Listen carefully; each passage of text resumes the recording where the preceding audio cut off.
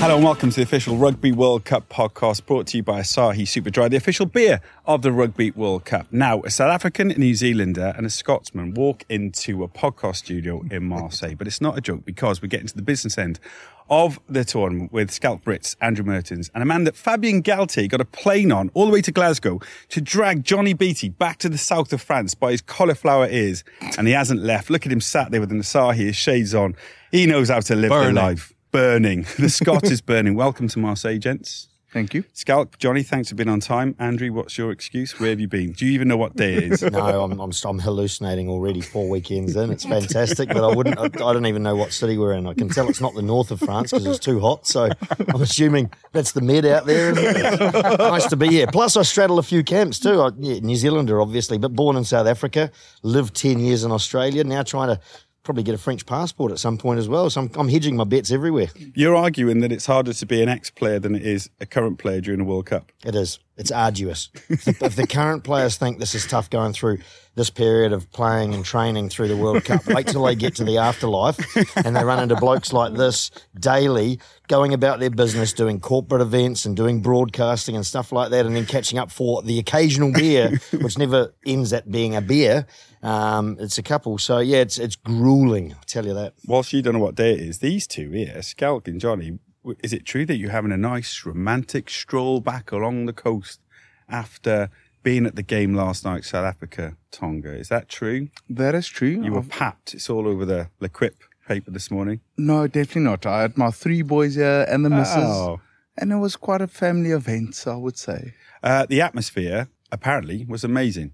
Oh, it was incredible. I was there with Bobby Skinstad and Warren Brits, a couple of former Springboks as well. Thanks for the invite. Yeah, next time. There's only so many spaces in corporate. Under 18s, the family wasn't invited next time.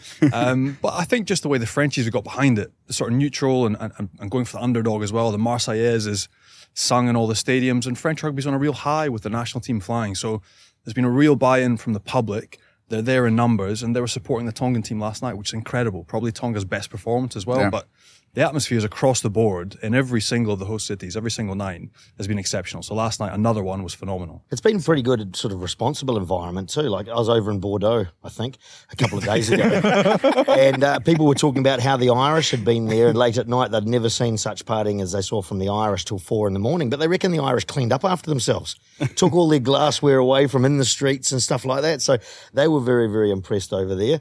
And I love the underdog thing that the French have really embraced. They were all over Fiji against Australia, and they've got them through, and then Fiji's turned up the next week and played a day, so I was at where I was in Bordeaux, goodness knows, played against Georgia. Yeah. And initially the French are still on the Fijian side, but suddenly the Georgians are showing a lot of heart and a lot of spirit and tackling just tackling themselves to a standstill. And suddenly it flipped, and the French have all gone, right, damn the Fijians, the Georgians are the underdogs, we're on you guys tonight.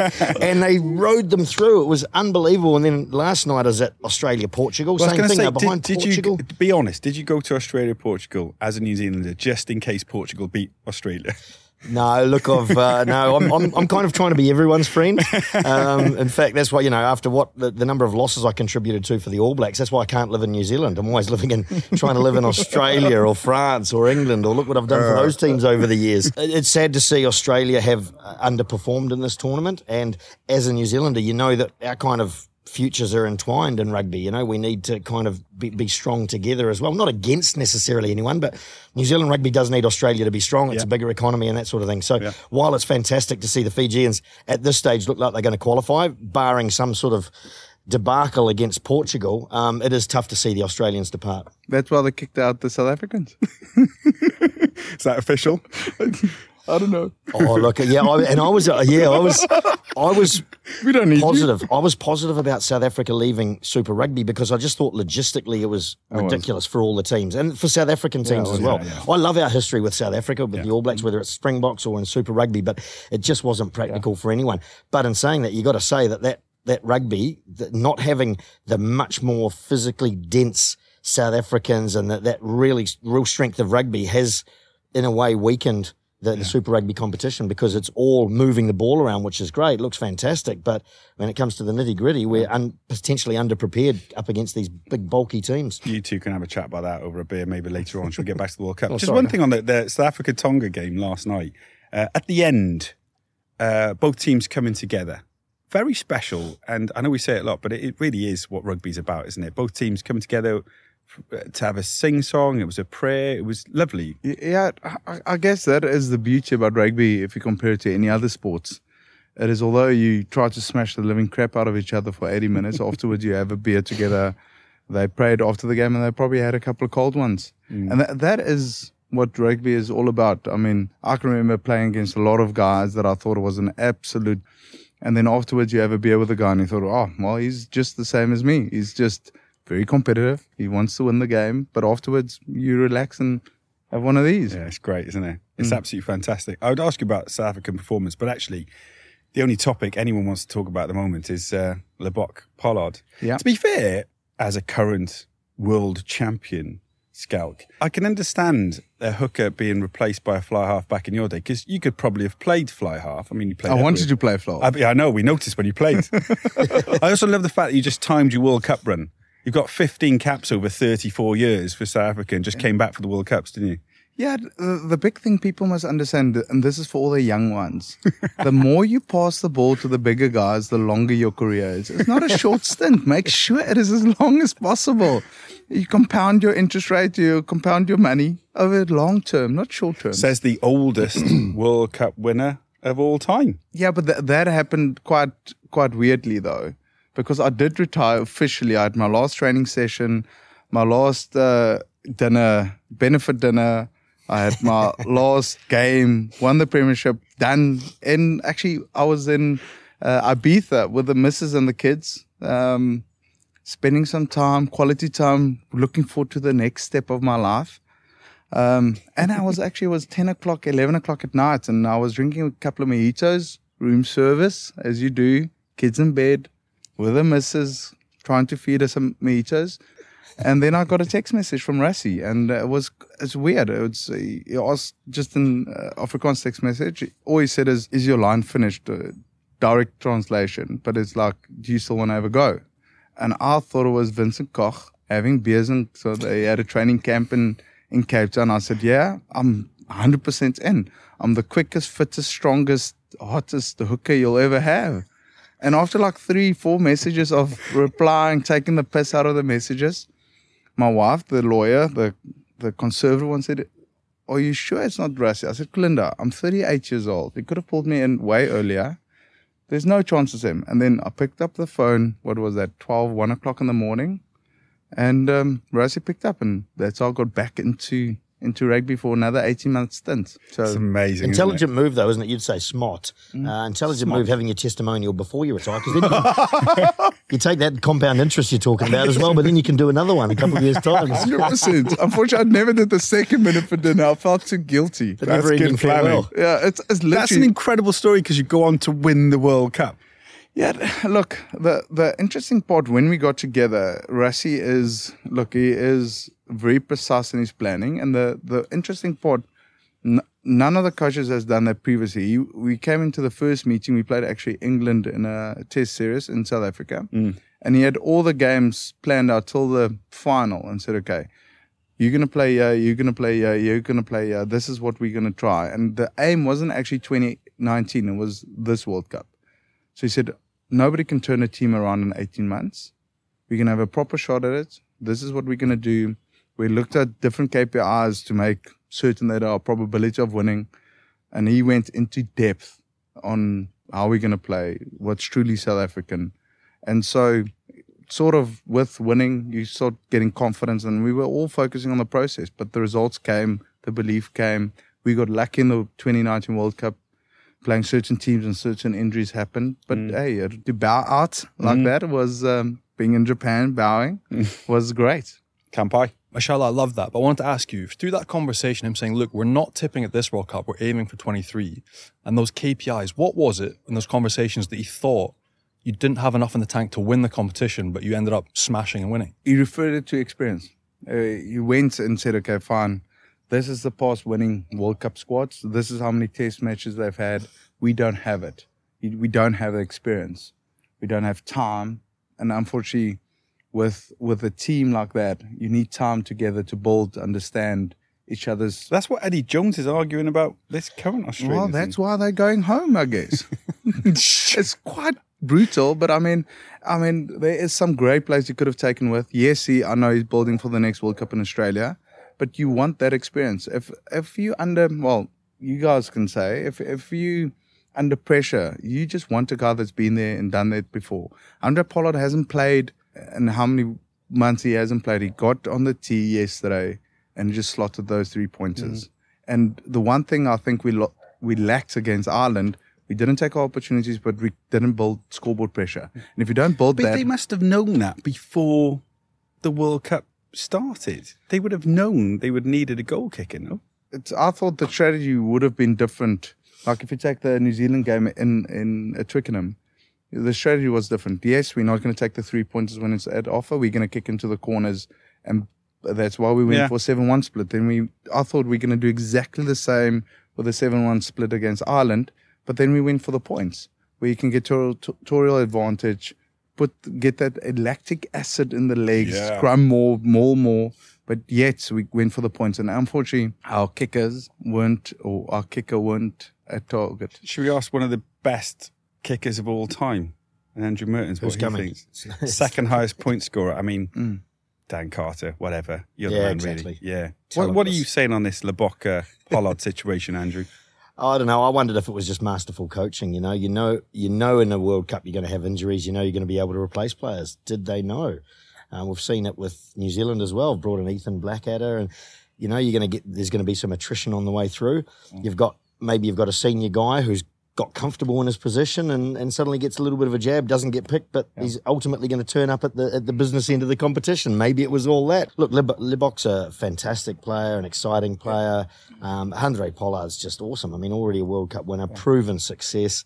I mean, I'm surprised to hear that 2019 wasn't necessarily the focus, because I remember in 2015 looking at that semi-final, the Box just lost at Twickenham to the All Blacks, and they had like the up-and-coming locking combination. All Blacks had established Whitelock and Retallick, but you guys with Diarra and Etzebeth, who were clearly only a year or two away from sort of being at their peak. The next World Cup, they were always going to be dominant. Andre Pollard was going to be at 2019 World Cup in the peak of his career as a fly half, late 20s sort of thing around there. So I'm surprised that wasn't necessarily a focus, but at the same time, you give it your everything, don't you? And go as far as you can, which surprises me about Australia a little bit.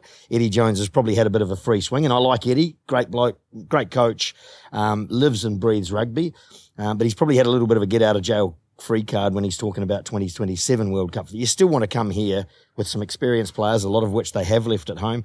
You can't wipe out and start rebuilding for the next World Cup at a current World Cup, can you? 100%. So it's just interesting to hear different teams' perspectives on it and stuff. But every World Cup team that's won has done it through experience, like you say. From 2003 England team, the amount of experience was in that team there was phenomenal. I'm not getting an answer from the South African and the New Zealand on this fly half debate. Who's going to play in it? Johnnie. You didn't ask who's going to play, though. Who's going to play? Statistically, if you look at Rassie, Lebok's a what percentage goal kicker? He's under 80%. So if you want your sure thing, and you've got your Andre Pollard back from injury, you go with Pollard. It's a no-brainer. But then you're not going to get the no-look cross kick. Which was that is sensational. beautiful. Which is just you don't expect that from a South African, right? Well, I wouldn't. I mean, you can say I wouldn't, but it was just what a phenomenal. It was sumptuous, skill. and you have to appreciate it, right? To have the gumption to try it, then to execute on that stage. Best Schalk has tried that at some point. You would have, 100%. It was incredible to watch, but then that's not going to win you World Cups, is it? I mean, Lebok has been phenomenal in the URC and with his franchise in South Africa, but if you're ticking under 80% for your top-level goal kicker, you're leaving 11 points out there against Ireland. You take those points, you win the game, and that's what these championship deciders are going to come down to. So I fully expect Pollard,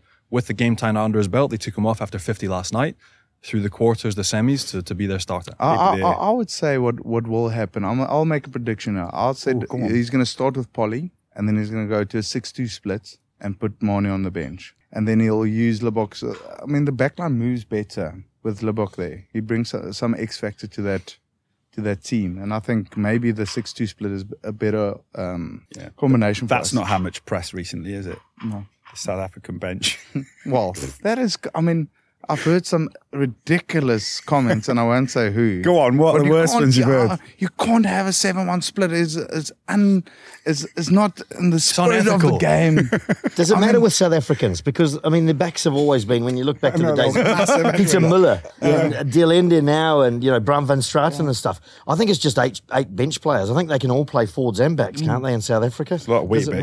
matter? I think you're right. I think they'll probably go with Andre Pollard. But what a great name for Lebok, playing for South Africa in France in a World Cup. He is Lebok. It's awesome. There's a real value to that, I feel. No, nobody's thought of that yet? That's brilliant. Or you said it all Why the has time no one and now I'm thought just about that? regurgitating it. Lebok is just world Shall, class. there's also an argument to have a 10-12 combo. So Manny and Pollard have played together as a 10-12. I know you're removing a bit of physicality and you're not having a Delande or a big hitting 12, but would that be a scenario potentially you could see? No. Not at all. I know what you're saying, and New Zealanders, we've always used that You like second that, 5/8 playmaker, but the game has changed, hasn't it? And you see every team that's doing well here, from Bundyaki, just a bludgeoning 12. And they can be obviously skillful with that, but they need to have the ability to be bludgeoning is the only word You need for a it. 12 Isn't to punch.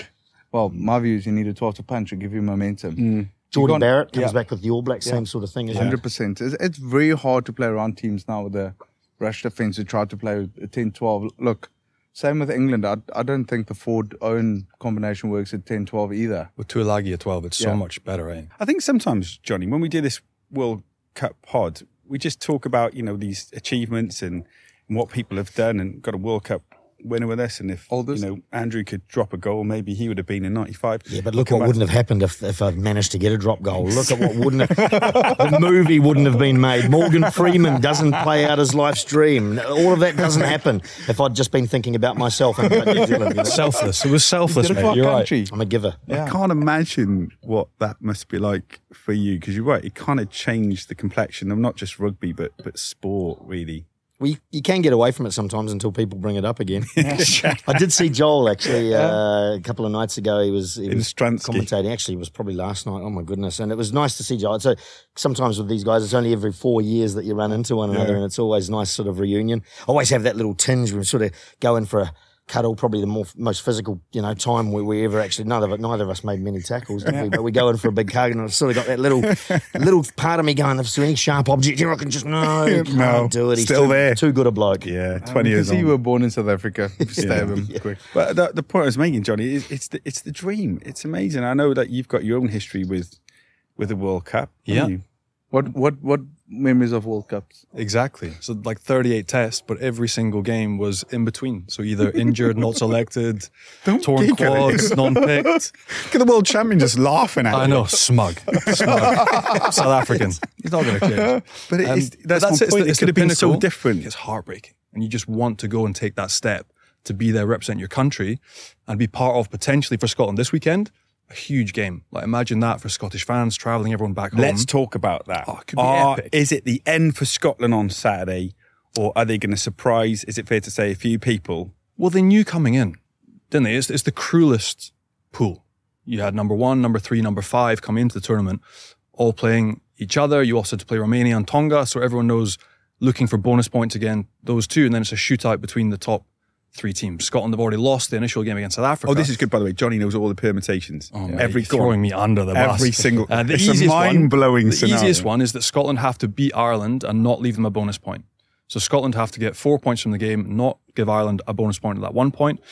So you have to win by 7 or more. And that hasn't happened for Scotland since 2001. You have to go back to foot and mouth disease. It's 20 plus years ago. So it's a big challenge. Andrew but is still playing then almost. I had that. I thought it was foot in mouth disease. Been chronic all my life, but sorry. But that's it. So they've known it's the cruelest of pools. You have to knock over one of the big 2 teams. And that's the chance they get this weekend in Paris. It's not going to be easy, but they'll prep away quietly and they'll try and throw some punches, shoot some shots and see where they go. Are you But confident? mate, it's going to be difficult. He's isn't sitting it? on the fence. He is, yeah, he's kind of He's not struggling saying to a yes answer. or no answer. He's giving all But the... I think that's like every guest we've had on the pod. I've said who's going to win it, and they're all a little bit unsure this year, which is brilliant for the fan, isn't it? Because we are unsure. But It's not beyond them at all, is it? Scotland. I mean, how many times have we seen them win the Calcutta Cup over the years against a stacked England team where nobody really gave them a lot of chance? It's not beyond them. On the performance against South Africa, which wasn't wonderful, and saying that South Africa controlled the game, you wouldn't say they're much of a chance. But in 4 weeks, how much they've learnt and how much they've applied themselves in preparation. It's also a completely different style of game, right? So potentially the Scottish game is more suited to playing against Ireland. The South African power game we couldn't cope with. So the scrum pressure came second period, scrum penalties, the blitz defense we didn't manage. Ireland don't play that way. But you have to stand back and appreciate the work that they do, the detail, and how they're set up by Andy Farrell and the coaching team. They are sublime to watch. Tell you what, But first 20 minutes of that game on Saturday. it was, although we lost the game, that gave me sort of a bit of satisfaction, I would say. What, Ireland? You're talking about Ireland? No, I'm talking about this Saturday, actually. Just the this first one? 20 minutes. Based on You're South Africa hallucinating. Island. I know it's fine. It's all right. Get him back under that leaf. Yeah, Get him in the shade. It's a guy's throwing the ball around, trying to look pretty. I want the physical things, right? It's going to be pretty, but unfortunately, the games are won in the tight 5. Saturday's not going to be pretty, that first 20 minutes. You're either Ireland, naturally Scotland. pretty or you're not, aren't you? So if you're not naturally pretty, don't try to be, you know? How did you play fly half and he played hooker all your careers? And he just looks wonderful, Andrew. What's gone on there? Genetics, I think. Is Probably. it? Look at him. You were born in South Africa. And some skin products and stuff. People like Phil Kearns, another hooker, Australia. Wonderful complexion. There are just some guys have it, and it's obviously care goes into it, some maintenance, but there's the natural genetic angle as well. Is that what it is? Yes, unfortunately. South Africa. Clearly, I'm just my from wife- rugged breeding, real tough, hard Mongrel. bloke. Johnny, can you confirm or deny that it could be a South Africa-New Zealand final now, couldn't it? It could be. Mate, there's so predict many that? different ways. So yes, so it once could be. So the quarterfinals and then the crossover from the semis. Yeah, happen. that's what's So confusing us. Yeah. That's the confusing bit for everyone following. Luckily, but this is the official Rugby World Cup pod, and we know the presenter exactly knows what he's we're talking about. Yeah. But it could be, Andrew. Like they weren't really never part of the conversation, the All Blacks, were they? But they did have a quiet week after the loss against France. What's it been? What have you seen this week with the All Blacks? Are they back to where they are, the confident, free-flowing players that they are? It's hard to judge because Italy, I think, was poor. Some of that was obviously the All Blacks making them look poor, but I don't think the All Blacks will have taken much out of that game, and that there just wasn't the same pressure on the All Blacks as you'll get from France or South Africa or probably most other teams. Yeah, Italy was disappointing. And saying that, the All Blacks were impressive, and I think really they've gone away and been able to work without a lot of noise around them. As soon as they lost to France, coming off the back of having lost to South Africa at Twickenham, the talk went away from New Zealand. The talk had been away from Ireland even coming into the tournament, which I thought was dangerous. Yeah. The talk was all around South Africa and France, and understandably, but there wasn't probably as much respect given to Ireland until they managed to pip South Africa. Yeah. And the talk had gone away from New Zealand as well, and that's fine by them. They just keep on working, and if they can come into the game as an underdog, which is historically not a very regular position for them, then they'll be very happy. Sounds like there was quite a lot of spice at training, which is always nice. From a back, it's always nice to hear there's spice at training because it's always the forwards. The backs have got a little, even contact sessions, little wink over there and understanding we're not going to try and smash one. I was never going to smash anyone anyway, but the backs don't do it. The forwards go to their work though, and it's been a bit of spice by the sounds of it since they got back Frizzell, since they got back Lomax, Geordie Barrett as well. So the guys coming back in, apparently the intensity's gone up a little bit as well. So that's what we're hanging our hats on as New Zealanders, hoping. When you played Northern Hemisphere teams, be honest, did you think of it as a big challenge, or did you think of it, those tours you used to go on? Absolutely. You had so much success. I think I read something random. It's changed massively since 2020. I think it's France and England have got 17-3 over Southern Hemisphere teams in the last few years. It's changed. But it has changed a lot. Massively. Yeah. Hasn't it? You don't tend to think about it as a player though, do you? What hemisphere it is. You just think about the team you're playing against. And yes, you can sort of broadly put the Northern Hemisphere teams into one sort of bucket as all being big and bulky and really hard to sort of break through. You're not going to run through them. You've got to find ways to manipulate space. But again, it doesn't feel like a South African, a Southern Hemisphere, Northern Hemisphere thing. I guess when you're a player, you just always expect a team to be at the best they possibly can when you prepare for them. Like England in that 2019, even though England hasn't been wonderful in the build up to this competition, you've got to go in thinking they've got the players that can produce a performance like that at any time. They may not produce it 3 times in a row enough to win the World Cup. Who knows? The English can certainly hope for that because on their day they can be fantastic, can't they? Yeah, I would say this is now from '09. To be fair, the Northern Hemisphere teams weren't ranked 1, 2, or 3, and they were not at that level. It has changed in 14 years or 15 years. So it is from that perspective. Ireland went to New Zealand last year and won a test series. So, I mean, then you go the same. It becomes, you have to give them the respect. The growth in the game in the Northern Hemisphere has been amazing. That probably influx of Southern Hemisphere players sharing IP. And now you've got, for me personally, you've got the best leagues up north. And it's very competitive. It's hard. It's tough. And you've got such a rich, can I say, IP playing in the Northern Hemisphere. And that's brought the game up. And now that's pre-World Cup, before New Zealand and South Africa, they were ranked number 1 and 2, France and Ireland. So from that perspective, you have to give them the same kind of respect that you would have playing New Zealand, our arch enemy. So from that perspective now, okay, boys, you can't. The thought, and arrogantly I would say, you think, okay, fine, it's going to be a tough game till minute 60, 65, and then maybe, you break through. Now it's a different situation because the soft underbelly that we thought they would have doesn't exist anymore. They are hard, they're competitive, they are clever in the way they're coached. It's just different. I think you said it a couple of months ago. I was listening to you on the Rugby Pass podcast. Do you know what's coming here? Yeah. And you said that Ireland, they would probably flop at the World Cup. Well, I probably still think there's a big probability. They're playing New Zealand. Scotland first. Yeah, well, I said they're going to lose in the quarterfinals. Oh, okay. I was surprised with the South African. I'll eat my hat for that. Look, the first 20 minutes against Ireland, South Africa versus Ireland, I thought we will dominate them. And they lost 5 or 6 lineouts in a row. They went to shorter lineouts. And Andy Farrell and that coaching team has done wonders with that team. They gave them belief. I've heard they've spoken about, yes, let's talk about the elephant in the room. We haven't gone further than a quarterfinal. Let's talk about it. And for a coach to go and say, listen, let's get the monkey out of our back. Let's talk about it. What do we need to change? How do we have to improve to get that monkey? And they've got the capability to win a World Cup. I still think it's hard. It's like the South African cricket team. They've never won a World Cup. During World Cups, they're fantastic. But it is, I'm dishing my own countrymen here. But it is hard to get that monkey. Go and win it, yeah. It's a different thing. No, a lot of people have talked about that on the pod. And actually, will the pools make a difference, Johnny? Would you rather be like an Ireland who are just game after game being challenged, coming in proper ready, or, maybe an England, they talk about that easier route. Where would you rather be? I'd have that easier route. I think the problem for this side of the France, South Africa, Ireland, New Zealand, Scotland is what state you're going to get to. What state you're going to be in when you get to the final. How deep is your squad? Got left? Well, essentially. But not just that. And he's playing his best side every game, week in and week out.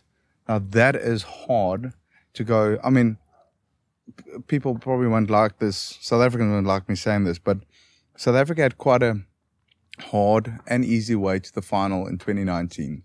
Look, we played Japan quarterfinals, we played Wales semi-final, and we played England final, where England had to play Australia, New Zealand, South Africa. Now, on consecutive weekends, get yourself up and we all know we played with injuries and a bit of soreness when you go into a game. Well, not me, I only played 15 test matches, but at number 8. Yeah, and number 8. Yeah. But the point is to play your best squad week in and week out is hard. And that's maybe, it's a strategy that Andy's taking on. I don't know if that's the right strategy, but we've swapped. New Zealand has swapped. South Africa swapped to keep the team morale up, to keep the players fresh. I don't know about Scotland. They just go on their own thing, I guess. Maybe we'll see this weekend. But going back to your point in Ireland, just to pick that back up, what is it that you think they're lacking?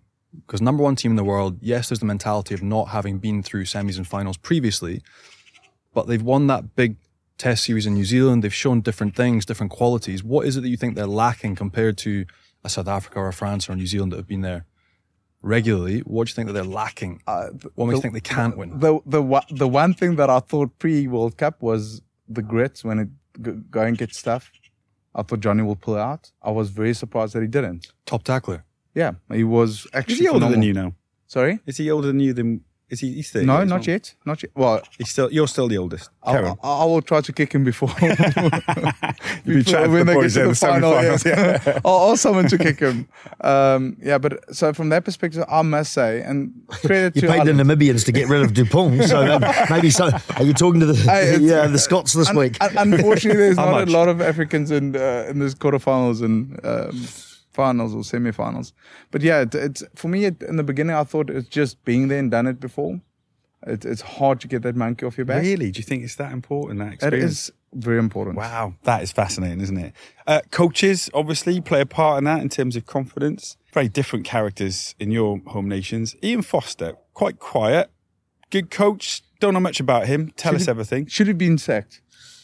Yeah, it was. I mean, that win in Johannesburg supposedly last year saved him, and I didn't think the Springboks played very, very well in that game. No, they I mean, didn't. You saw the difference between how they belted the All Blacks in the first test, and then it changed markedly. So it had the effect of saving Ian Foster. He's had a lot of players come out and speak in his support. That was well before there was an actual rival, you know. So you're always probably going to come out and support your coach. I don't know. It's hard to know unless you're actually in the system.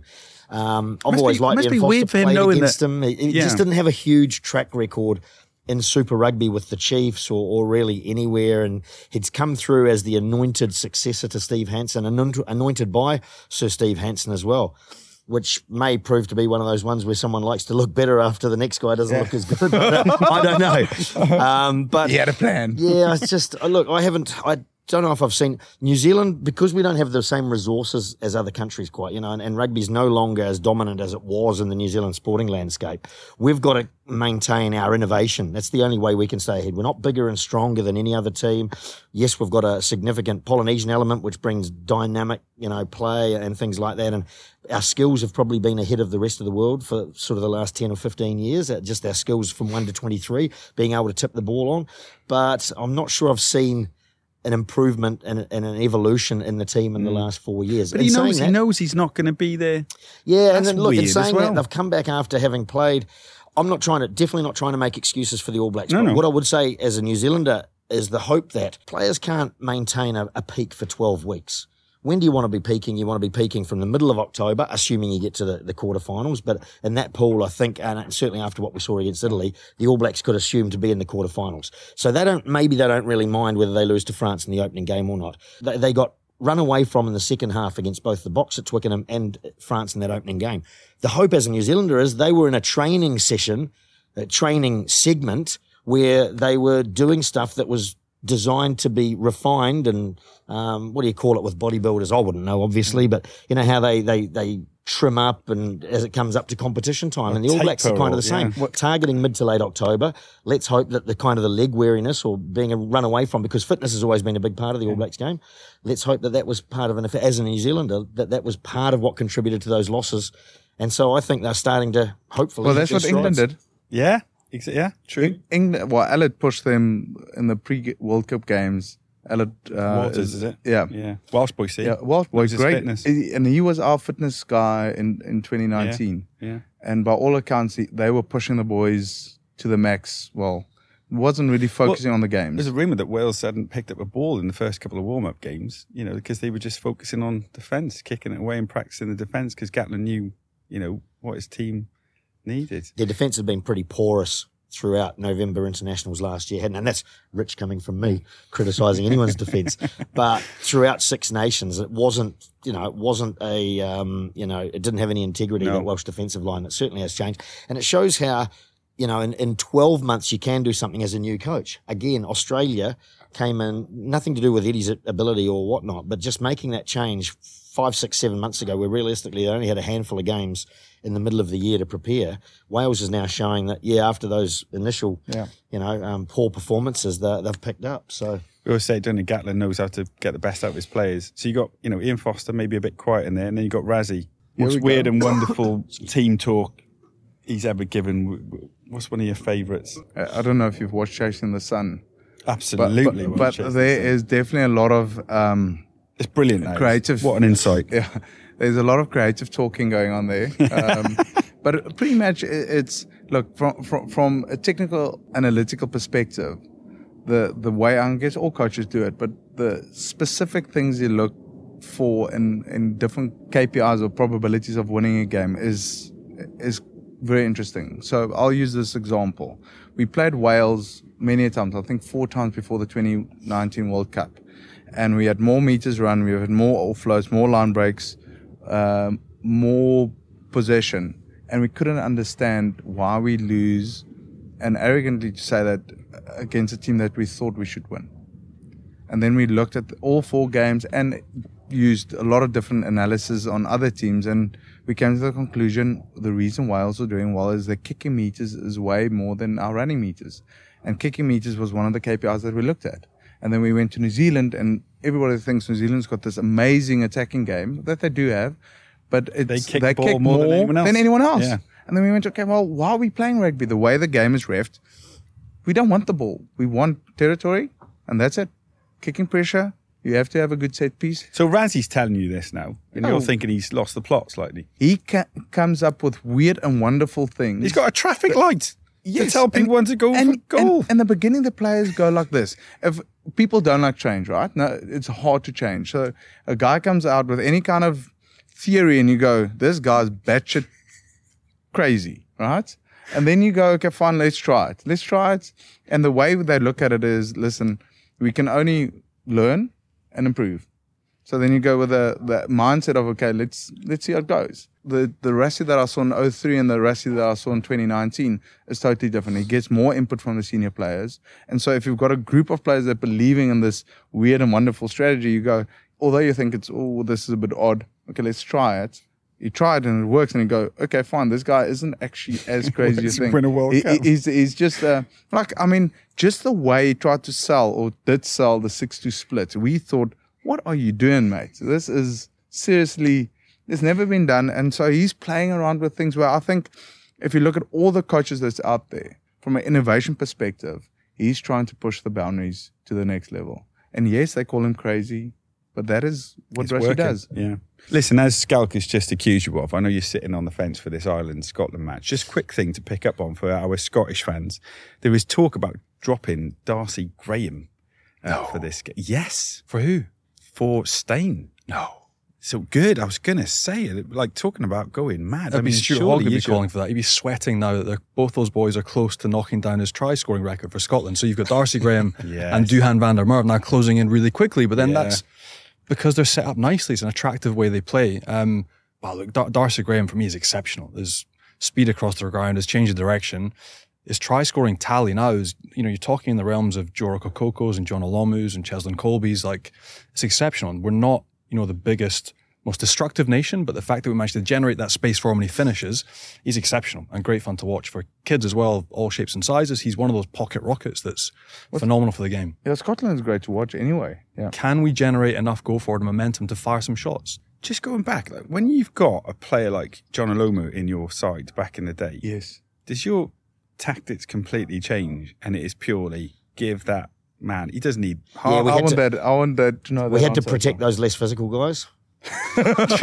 So that's when I'd put my hand up and try and take as much responsibility. No, we missed 4. I mean, we wanted to get the ball to Jonah as often as possible. We didn't want to try and get the ball to him when he suddenly got 3 defenders on him at the same time. And inevitably against South Africa, they had a lot of motivation to tackle Jonah. As they're very proud of telling us he never scored a try against South Africa, but other guys around him scored tries because he took a lot of attention. But it's a fine balancing act. Get the ball to him as soon as possible, but without being just so predictable that you let all the defence run off onto him. We did get and this shows my age, we did get a fax of good luck before the World Cup final in 95, where all New Zealanders were sending in these fax messages and then we'd pin them up round the wall. And one little boy, I think in rural North Island, New Zealand, sent through, hey, All Blacks, rugby's a team game, so all of you pass it to Jonah.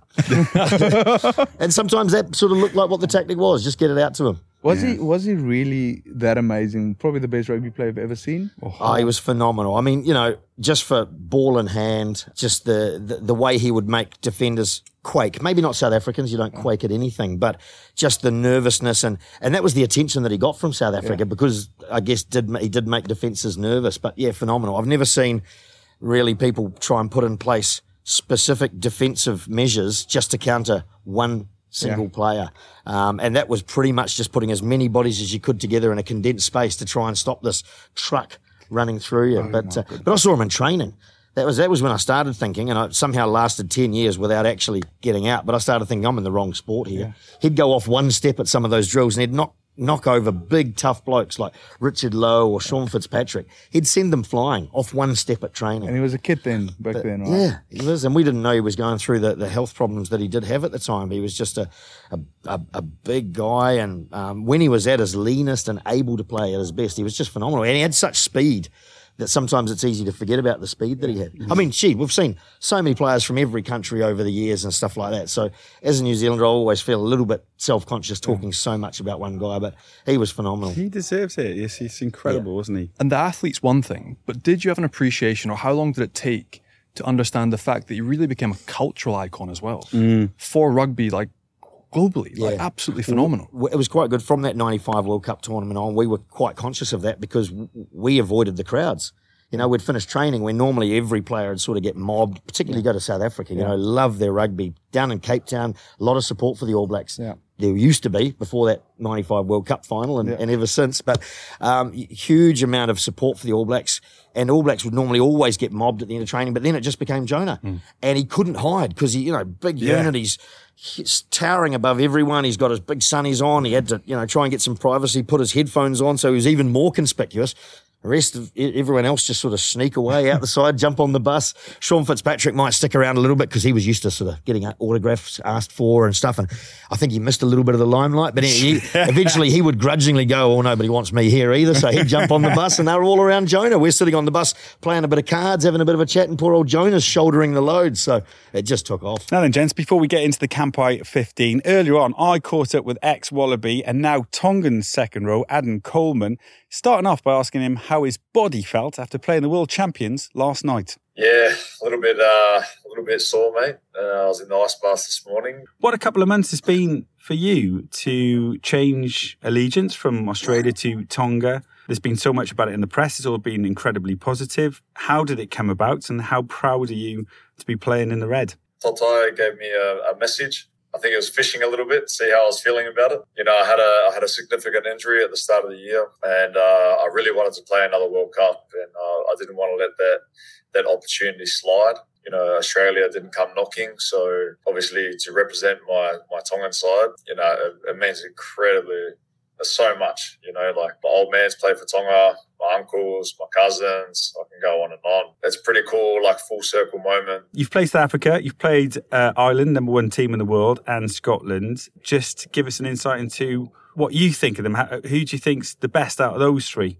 I feel like Ireland are very well aligned and that they've got a true identity this World Cup. They've got proof in the pudding. They've won consistently. And they also know how they want to play. And, the structures put in place from their coaching staff has been proven. So they'll definitely be tough to beat this World Cup. And just one last thing, if you don't mind me asking, what are your thoughts on what's going on with Australia at the moment? With obviously the World Cup hasn't gone the way they wanted to. It's been a bit of a shock that they won't get out of these group stages now. Just your thoughts as an ex-international and very much involved with that squad over the years. Yeah, obviously I watch that team as a fan now. They're obviously going through a quite tough time at the moment. It's a very green team. I think they're still trying to find their identity. And it starts from the top down, to be honest.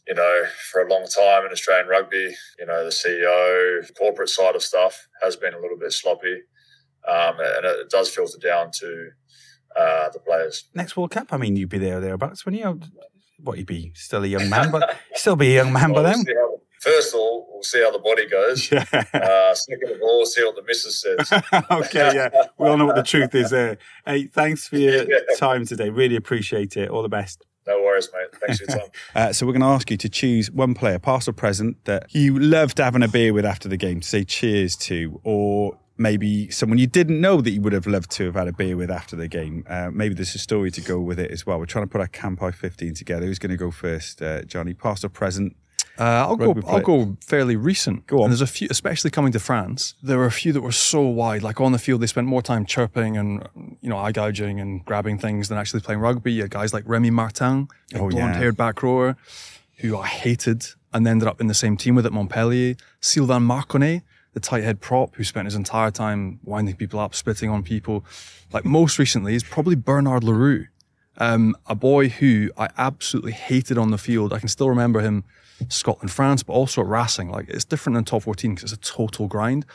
I can remember you on mauls and grabbing and aggressive and just mouthing, but at one phase, getting away from a ball, but him grabbing and almost shaking me like a pillowcase. But so hard that I headbutted the floor, knocked out, and that was me off the field. Absolutely That's livid. not funny, but it is. But it's these types of things that you think, and he was constantly chipping. And then only after the game, he bounds up to you, and a bit like Shala, a massive smile, nicest guy in the world, a glass of wine, and everything's forgotten. He's one of those blokes that loved by absolutely everyone, totally horrendous on the field, horrible to play against, but one of the best blokes you come across for beer afterwards. So total legend. Love it. Yeah, there are blokes like that, aren't there? You get the Everywhere. wrong impression because some guys cross the chalk and they just completely change. Robbie Fleck was notorious, absolute dick on the field. But what a cracking bloke off it. Yeah. But I'm glad Flecky actually came up and I thought Is of him. Flecky yours? You picking Flecky? Yeah, well, I'm going to put Flecky in there now because I had a massive night with him and I was almost going to put Mark Andrews in there, but I'm glad I'm not because he was the guy that I couldn't stand on the field and he couldn't stand me either. And he was, played that number 8.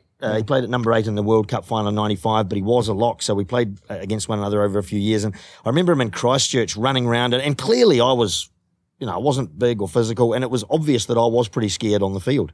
I scored a couple of tries where people go, gee, you were quick, and no, the right word is scared. But I remember Mark Andrews running around in Christchurch at Lancaster Park and shouting out, I can't believe how scared you are! And I was like, well, that's no secret. That's no secret at all. You're not telling me. And you know what? You're a massive bloke. You're not that tough either. I couldn't stand Mark Andrews over the years. And people would say to me, the South African boys I loved catching up with Rassie after the game. And they'd all say, he's a great bloke. You've got to have a night with him. And I would avoid him. And one night I couldn't avoid him, and it was 99. And we'd got tipped out of the semi-finals in the World Cup by France. South Africa had been beaten by Australia, sort of beaten at their own game. Larkham kicks the only drop goal of his career and puts South Africa out. Yeah. So we had to play that horrible game, the third and fourth playoff, which I think Steve Hansen once described as like open mouth kissing your grandmother. It's just nobody wants to do it. And we've played this game on the Thursday night, and it was a rubbish game. No one wanted to be there. But then as losing semi-finalists, we had to go to the World Cup final dinner and watch Australia and France get all the accolades and whatnot. And at that night, we turned into a little bit of a disgrace. South Africans and New Zealanders pulled together through a mutual loathing of being there. And the South Africans had this little game where they had a golf ball. Somebody had thought to bring a golf ball, which you do to a World Cup finals. And if they put it in your drink, you have to finish the drink. Yeah. So it started out as people dropping the ball in the drink. It ended up as people throwing the ball as far as they could. After that, it moved to, I'm pretending to throw it at your drink, but I get you in the head, bang, off the head. And over the course of that night, ended up with Robbie Fleck and Mark Andrews had the most fantastic night, and Christian Cullen and Mrs. Cullen as well, who had this biggest night. We had this huge night in Cardiff, fantastic night with Mark Andrews, who I'd never thought I'd ever have a beer with, but also with Robbie Fleck. So he's the one I want to put in the team, actually. Oh, that's world class. I'm in tears here. Awesome. Right, come on, Schalk, who's your... There's two South Africans, one Australian. I thought Matt Ghetto, not a big guy, but I can remember we played against them, and they told me, this guy, just make sure he steps off his right foot. Just cover him. It was actually Super Rugby. What happens? Steps off his other foot, rounds me, goes scores a try. Was it Rassie that told you to look out for that? Actually, it was. It was actually. So we had to do analysis of your direct opposition and every player in the team, and then you have to come with a report. That's how technical right is, of what their favorite foot is to step off, what is their strength and the weaknesses. So that's that broke me as a rugby player, really, because I just want to play the game. I don't want to analyze and everything. Yeah. But Rassie was so far ahead in 2004 with already doing that. But I always thought, yes, this guy's good and you can't get him. Then we played Barbas together from Monday till Friday nights on it. Yes. But we had an amazing time. And that's the one thing about the Barbas that's so amazing. You think the guys are, what do you say? Yeah. And then you meet the guy and you have the best time with him. But everyone says that about Barbas. Two South Africans that I really hated playing against. And that was Bakkies Brits and Schalk. Bakkies, for one particular reason, he runs onto the pitch, he prays, and he probably prays that God will forgive him for what he's about to do. And the first game I played, this is a club game, got in the scrum. It's obviously in Marseille now, I can hear the sirens. Yeah, literally the first scrum, open up. Doof, off I go. Second, come back, stitched up, nice, go on it. Was 2 scrums later, boom, other eye, open up. And I went, after the game, I went to Bucky's. I'm like, Bucky's, what? Why? Why would you do this? He said, sorry, Scala. Sorry. And then actually had a couple of beers afterwards. I've got stitched up and we have a couple of beers again. I thought, okay, this guy isn't a big, but I said, please don't do that again. No. You're going to ruin the face. Not the money maker. And then Schalk is literally Jacqueline Hyde. He's the most calm, pleasant guy to be around. And we've played 4 Saracens, 4 Springboks, 4 Lewis Moody was like that as well, wasn't Sorry? he? Lewis Moody, Yeah. the same sort of quiet but on the field. But a couple of games we played against each other from school days to we played together varsity, but then I went away to play for the Lions back then. But he was just he would tackle everything. Some people got good technique and you get smashed. He just arms, legs, head, knees kind of thing. Awkward. But to have Disregard for his body, wasn't it? You would have played against him, Johnnie. Ridiculous. Yeah, tough, eh? He's a nightmare. And the thing is, He's he's big, but he's bony. Yeah. He doesn't have muscles. his He hates head. the gym. the Swede on him as well. big It's Swede. absolutely massive. Yeah. I tell you what, just to keep topical, we'll let you have Gitto in the team. We'll put the 2 South Africans on the bench because apparently you can have as many. Yeah, as I'll you want vote for this World Schalk Cup, yeah. easily. I On the don't bench. know Bucky's. I mean, I stay away from him off the field as well. But Schalk was great. I'd never played Barbarians as well. One of my regrets, along with Oh, you, what? Did Johnny. you not? But I played one game that was the fundraiser for the tsunami in Indonesia. yeah. And all the Super Rugby teams had to contribute one player. And Robbie Dean sent me from the Crusaders because he wanted to get rid of me for a couple of weeks. And I was fine with that. And so there was, Phil Waugh and George Gregan, I think Chris Latham from Australia. We had Todd Kefu as well, but Schalky was up there with that. And we had the greatest week. And it wasn't even a massive week having massive nights all the time. It was just very social. First time I'd socially run into Victor Matfield after being on the field against him as well. And just Jacques Fourie was there as well. We had the most amazing week. Schalk was like a big kid. Who's going to win the World Cup? I'd love to see the French. Oh, I've got to say New Zealand. If not the All Blacks, who? I think South Africa. If not South Africa, it would be great that either France or Ireland wins it for World Rugby. That was a ridiculous answer, but I loved it. I'm all sitting on the fence. After I've dished the Irish love from that. the word go. There you go. Big thanks to Schalk, to Andrew, and to Johnny. You've been listening to, and you've been watching the official Rugby World Cup podcast brought to you by Asahi Superdry, the official beer of the World Cup. Please, please, please leave your comments below, and we shall see you next week.